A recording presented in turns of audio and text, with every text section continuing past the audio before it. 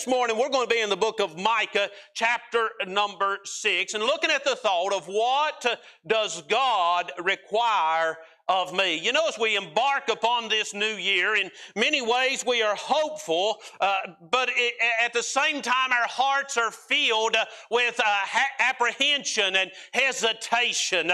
It's not that we're ungrateful for what God did for us in 2020. We know that God blessed us in many, many ways, and our apprehension and our hesitation does not at all come from a spirit of ungratefulness. However, this past year did hold some surprises that we did not anticipate, and in many ways this past year has left us unsure about how we can, how we should, how can we possibly move forward in this new year. Many times when we come to the new year, we have a lot of plans, we have a lot of ideas, we've got dates marked of things we're going to do, but as we've entered into this year, although we are excited about what God may do, I believe that many people also have an apprehension of really what can I do. The unknown often leaves us in a state of feeling like we don't know how to respond. A few days ago, I was pondering over some of these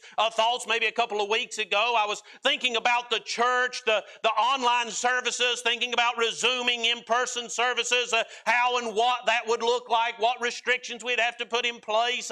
I've been looking at our calendar for 2021, wondering what events we could schedule, what events we would maybe even have to postpone for yet another year, and sitting and thinking through all these things that have to do with the church and how we're going to move forward in 2021. A lot of times at the beginning of the year, we will have a theme, and we'll give out calendars, and we'll say, this is what we're going to do this year.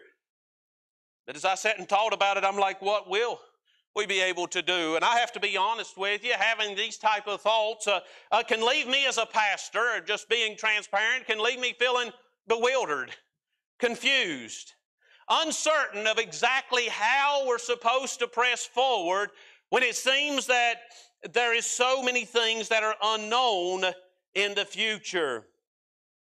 As I was sitting there a couple weeks ago, these were the predominant emotions that were in my mind. I'm like, how do we do this? How do we put a calendar together? How do we have a Vision Sunday? How do we do these things when there is so much unknown? What is it that I need to do? What is it that I'm supposed to do? How are we supposed to maintain and move forward? And I began to roll these things around in my mind, and it was during that moment that another pastor shared a thought with me. And that thought has been a source of stability for me over the last couple of weeks as I've thought about 2021 and how we're going to move forward. The other pastor shared this with me. He said, Pastor, do the ordinary things. Preach the word. Teach sound doctrine. Visit the sick. Equip others for ministry. Proclaim the gospel. And love your people. Then he said this, God uses ordinary means to produce extraordinary results. Now me, I was sitting and trying to think, what can I do? How can I plan? How can I get things in place? How can we resume services? And I'm thinking of all these things that I feel is necessary in order to move forward for God. And I'm just like, how can we do it? How can we go? How can we get started? And this pastor reminded me there's some ordinary things that regardless of the circumstances, regardless of the situation, regardless of what we're going through, there are some ordinary things that we can do that will make a difference. There's some ordinary things that we can do regardless of what is going on that God can use to further the work of Christ. I'll read them to you again. As for a pastor, here's some ordinary things that I can do. I can preach the word. Although you're not here with us this morning, you're watching online, and we can still proclaim the word of God. I can continue to teach sound doctrine, and you as church members can continue to grow grow in your knowledge of the Word of God. I can continue to visit or at least connect with the sick. Maybe not able to go to the hospital or go to their home, but I can reach out to them by telephone, and I can call them, I can talk with them, I can send cards to them and care for those that aren't doing well. I can equip others for ministry. We can teach others about the ministry. We can give opportunity to speak to others. We can proclaim the gospel everywhere we go, and we can love our people. I looked at this and I said, here are some ordinary things that whether we're meeting in person or not, we can do these things. Here's some ordinary things that whether we're able to have our events this year, that we can still do these things, and God can use these ordinary things to produce some extraordinary results. As I began to think about this, my mind then began to go down a path that the Lord used to reveal to me the message that He wanted me to bring to you this morning. And the purpose of that message would be to answer what I believe is probably the biggest question on the minds of many people as we head into this new year. And I believe that question is this. It could be phrased many ways, but it's something like this: what am I supposed to do? How am I supposed to respond? Or, as we've titled the message, what does God require of me? In light of the circumstances, in light of the situation, in light of the unknown, in light of the uncertainty, in light of the nothing being the same as it used to be, what does God require of me? In Micah chapter number 6, we find a passage of Scripture where God answers this exact question.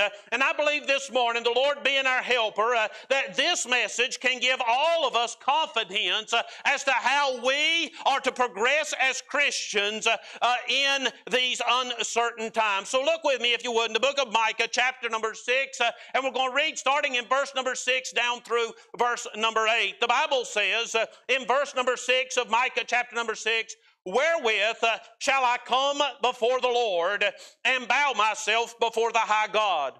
Shall I come before Him with burnt offerings, with calves of a year old?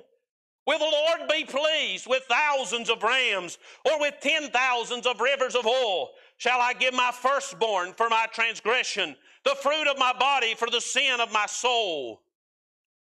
And then in verse number 8, the prophet answers, "He hath showed thee, O man, what is good.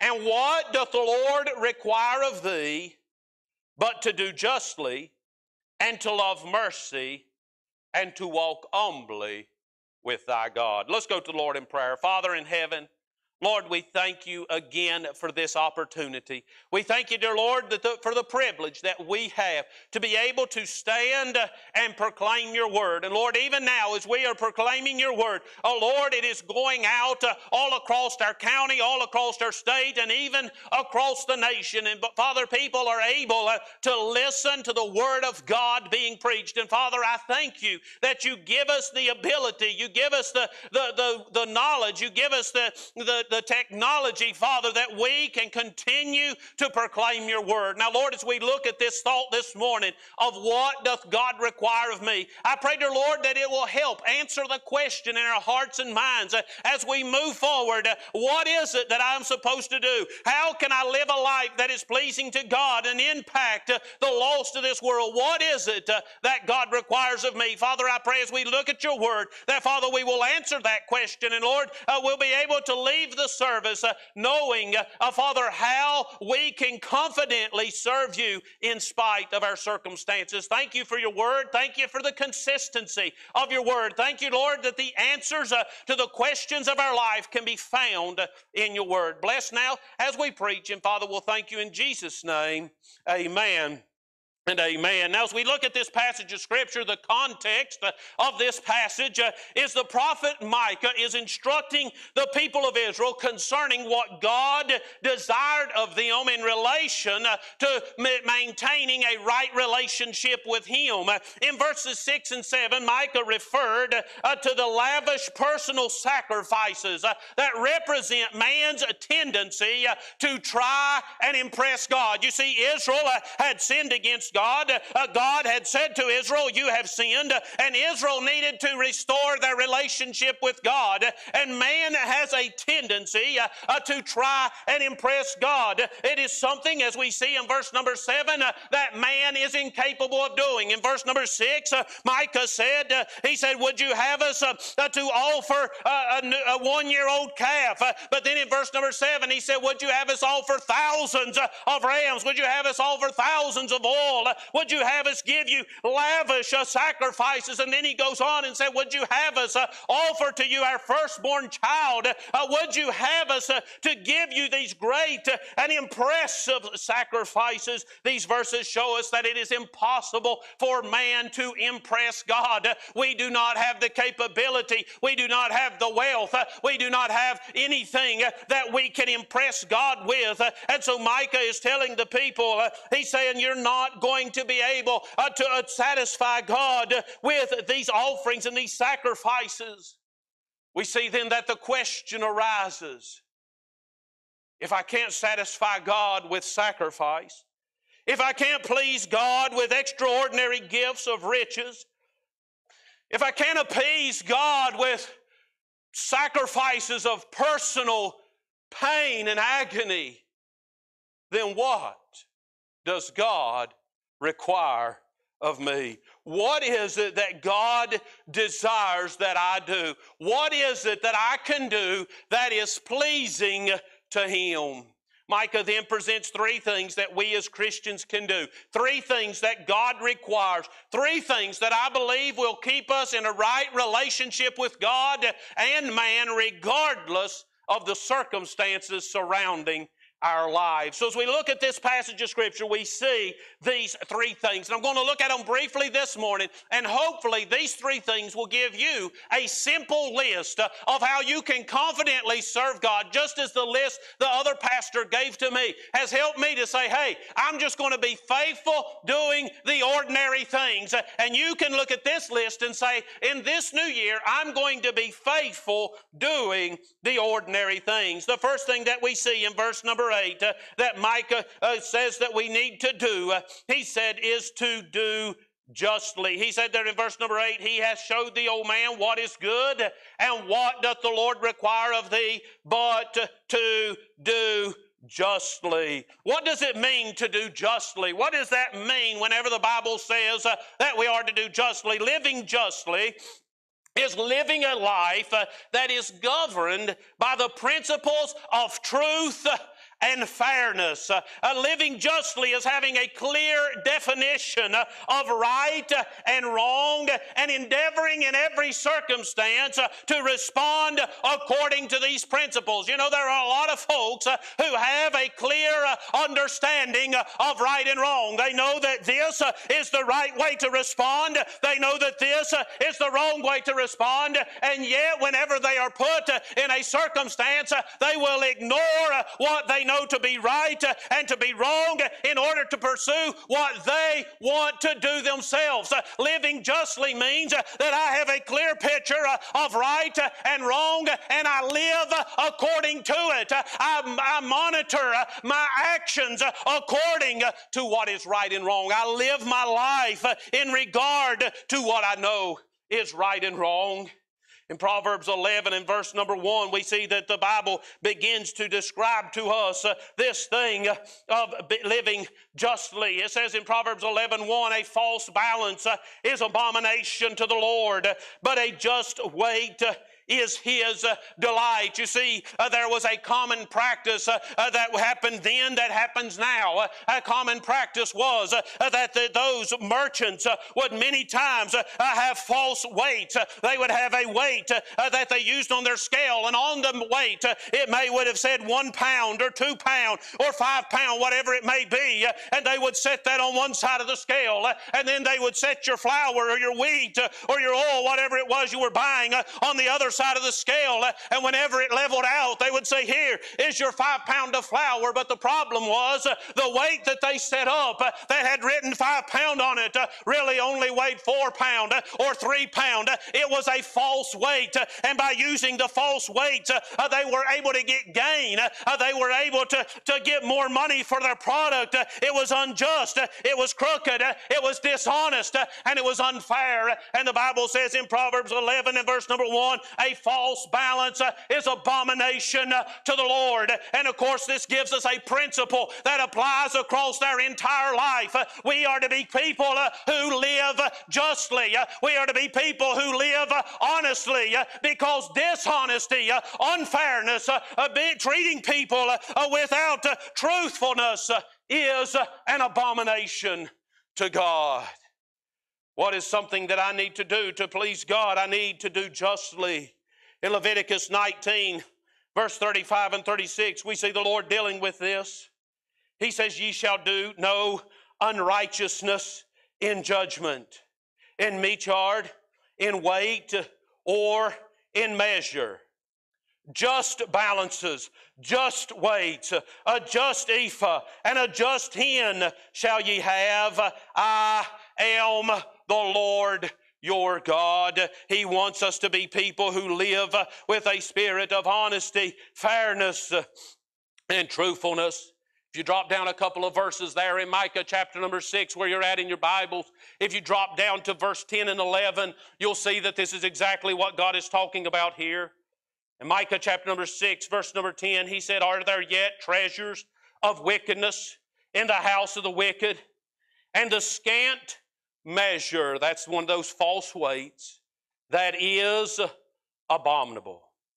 He said, shall I count them pure with wicked balances and with a bag of deceitful weights?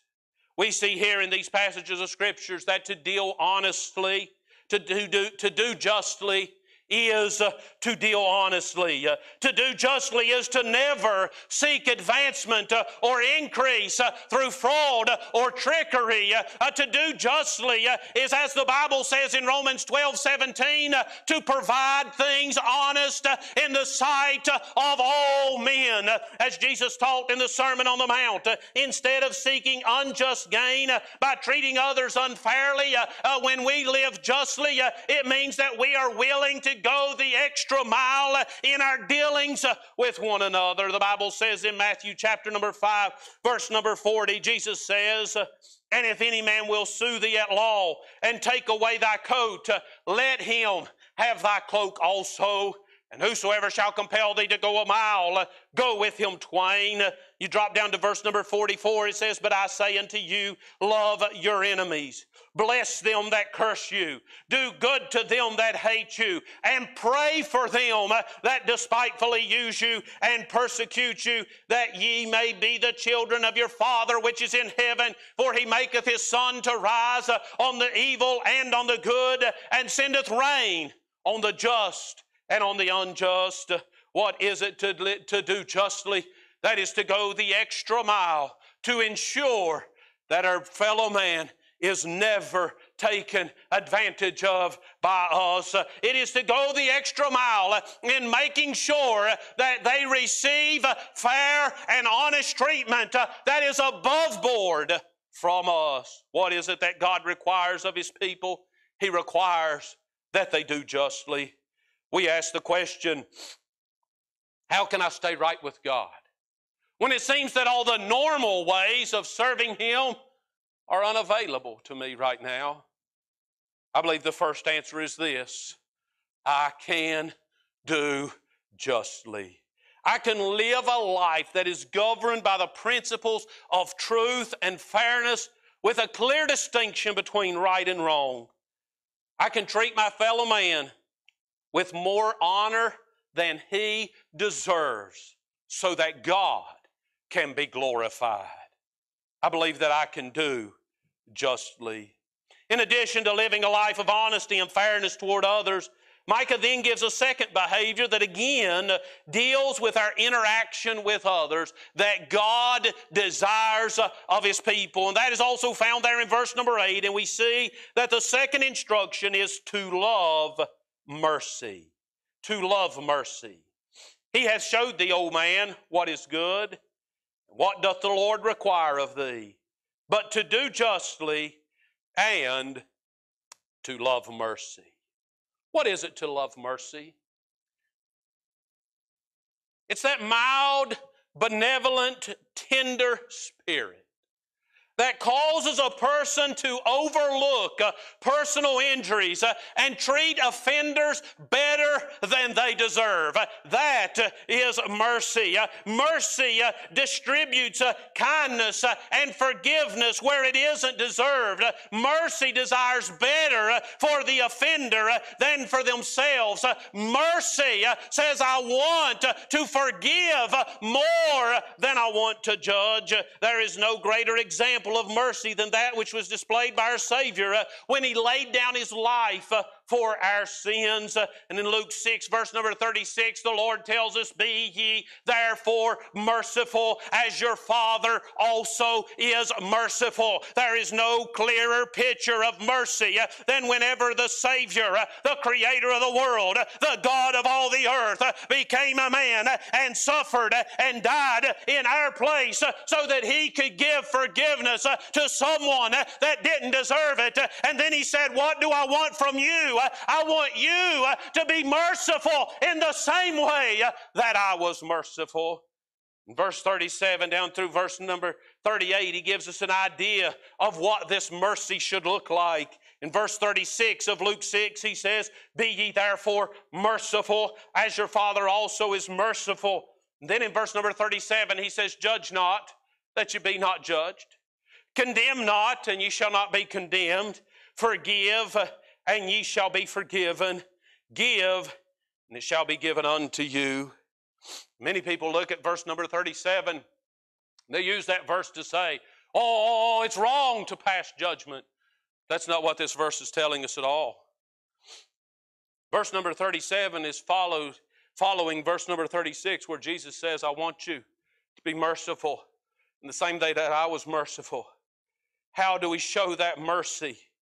I believe that mercy overlooks the faults and failures of other people. Mercy doesn't judge, even though judgment may be needed. Mercy does not condemn, although condemnation is obvious. Mercy forgives when forgiveness is not deserved. Mercy gives when it not expecting anything in return. Mercy overlooks the faults and failures.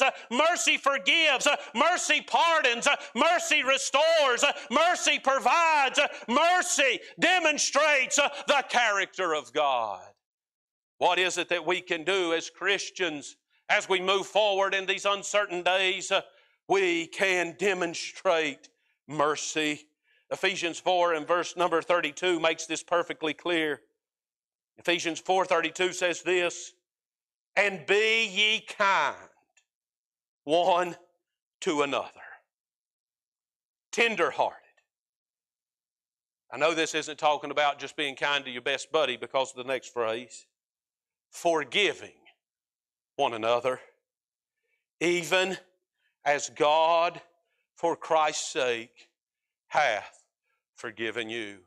Pastor, what are some simple things that I can do when all the normal church activity seems to be on hold? What are some things that I can do that is pleasing to God? What are some things that I can do that will make a difference to those around me? Well, first of all, you can do justly. And second of all, you can love mercy. You can be someone who displays the character of God through your mercy. But before we move to the third and last point, I want to draw your attention to something about this phrase that just stands out to me. Whenever we look at verse number 8, we see that mercy is not something that we're supposed to do out of duty, but instead, mercy is to be something that we love. It's not something that we do because we have to. Mercy is not something that we forgive, but it causes bitterness in our heart. Mercy is not something that we overlook a fault and a failure, but a person inwardly we have aught in our heart towards that person. No, mercy is not something that's to be done out of duty. Mercy is to be something that is done out of love. Showing mercy ought to thrill us. You know, the most thrilling day in the life of the Lord Jesus Christ was when He was able to offer mercy to mankind. And whenever someone does us wrong and we are able to show them mercy, it ought to thrill us. It ought to be something that we love. It ought to be something that we want to exhibit. It ought to be something that we want to demonstrate. It ought to define our character, that we are people of mercy, just as our Savior was a man of mercy. It ought to give us personal satisfaction to know that we have extended mercy to an undeserving person in the same way that Christ extended mercy when I was undeserving of His love. We ask the question, how can I serve God? How can I influence men for the cause of Christ as I enter this new year? I believe we can do justly. I believe we can love mercy.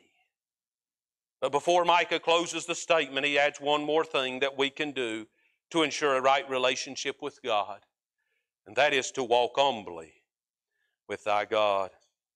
He said in verse number 8, He has showed thee, O man, what is good, and what doth the Lord require of thee but to do justly, and to love mercy, and to walk humbly with thy God. In James 4:6, the Bible says this, But He giveth more grace. Wherefore He saith, God resisteth the proud, but He giveth grace unto the humble. In verse number 10 of James 4, the Bible says, Humble yourselves in the sight of the Lord, and He shall lift you up. In 1 Peter 5 and verse number 5, the Bible says, Likewise, ye younger, submit yourselves unto the elder. Yea, all of you, be subject one to another, and be clothed with humility, for God resisteth the proud, and giveth grace to the humble. In Proverbs 29 and verse number 23, the Bible says, A man's pride shall bring him low, but honor shall uphold the humble in the spirit. You know, the number one thing that will keep you from being able to do justly and to love mercy is if you are a person that is full of pride. What is it that I can do that will please God? I can walk with God with an humble spirit. To walk humbly with God is describing a person that has a heart attitude towards God that recognizes His greatness in comparison to our insignificance. It is a spirit that results from comprehending our unworthiness in light of His magnificence. It is realizing who God is and how great He is and how small and how unworthy I am, and realizing that this great and almighty, all-powerful, all-knowing God has chosen to bestow His love upon me. It is recognizing that I am unworthy of His love. It is recognizing that I am incapable of earning His love. It is recognizing that despite all my insignificance, He has decided to show and shower His blessings upon me, and it causes me to serve Him in a spirit of humility. Having an humble heart is the realization that we must depend on Him rather than our own abilities. Walking with God with an humble heart means that we don't take pride in what we have that we can offer God, but instead we are humbled that He would choose to use someone like me. 1 Peter 5 and verse number 6 says, Humble yourselves, therefore, under the mighty hand of God, that He may exalt you in due time. What is it that I can do in this day and age that is pleasing to God? What are some things that I can do that will demonstrate the love of God to a lost and dying world, regardless of the circumstances? I believe there are three things that we see here in Micah 6:8. We can do justly, we can love mercy, and we can walk humbly with our God. I believe the sum of these three things equal a righteous life. The sum of these three things is the definition of living a righteous life. This morning, as we enter this new year, we have some doubts and we have some uncertainty, we have some hesitation. Just remember that regardless of what this year brings our way, whether it brings more trouble or whether it brings enormous blessing, remember that there are some things that we can do that will cause us to live a life that is pleasing to God and that will affect our fellow man. We can live a life that is marked by justice, mercy, and humility. We ask the question, what am I supposed to do? We ask the question, how am I to respond to everything that's going on around me? We ask the question, what does God require of me? And the answer is simply this: do justly, love mercy, and walk humbly with thy God. Let's pray. Father, I thank you, Lord, for this day. I thank you, dear Lord, for the truth of your word.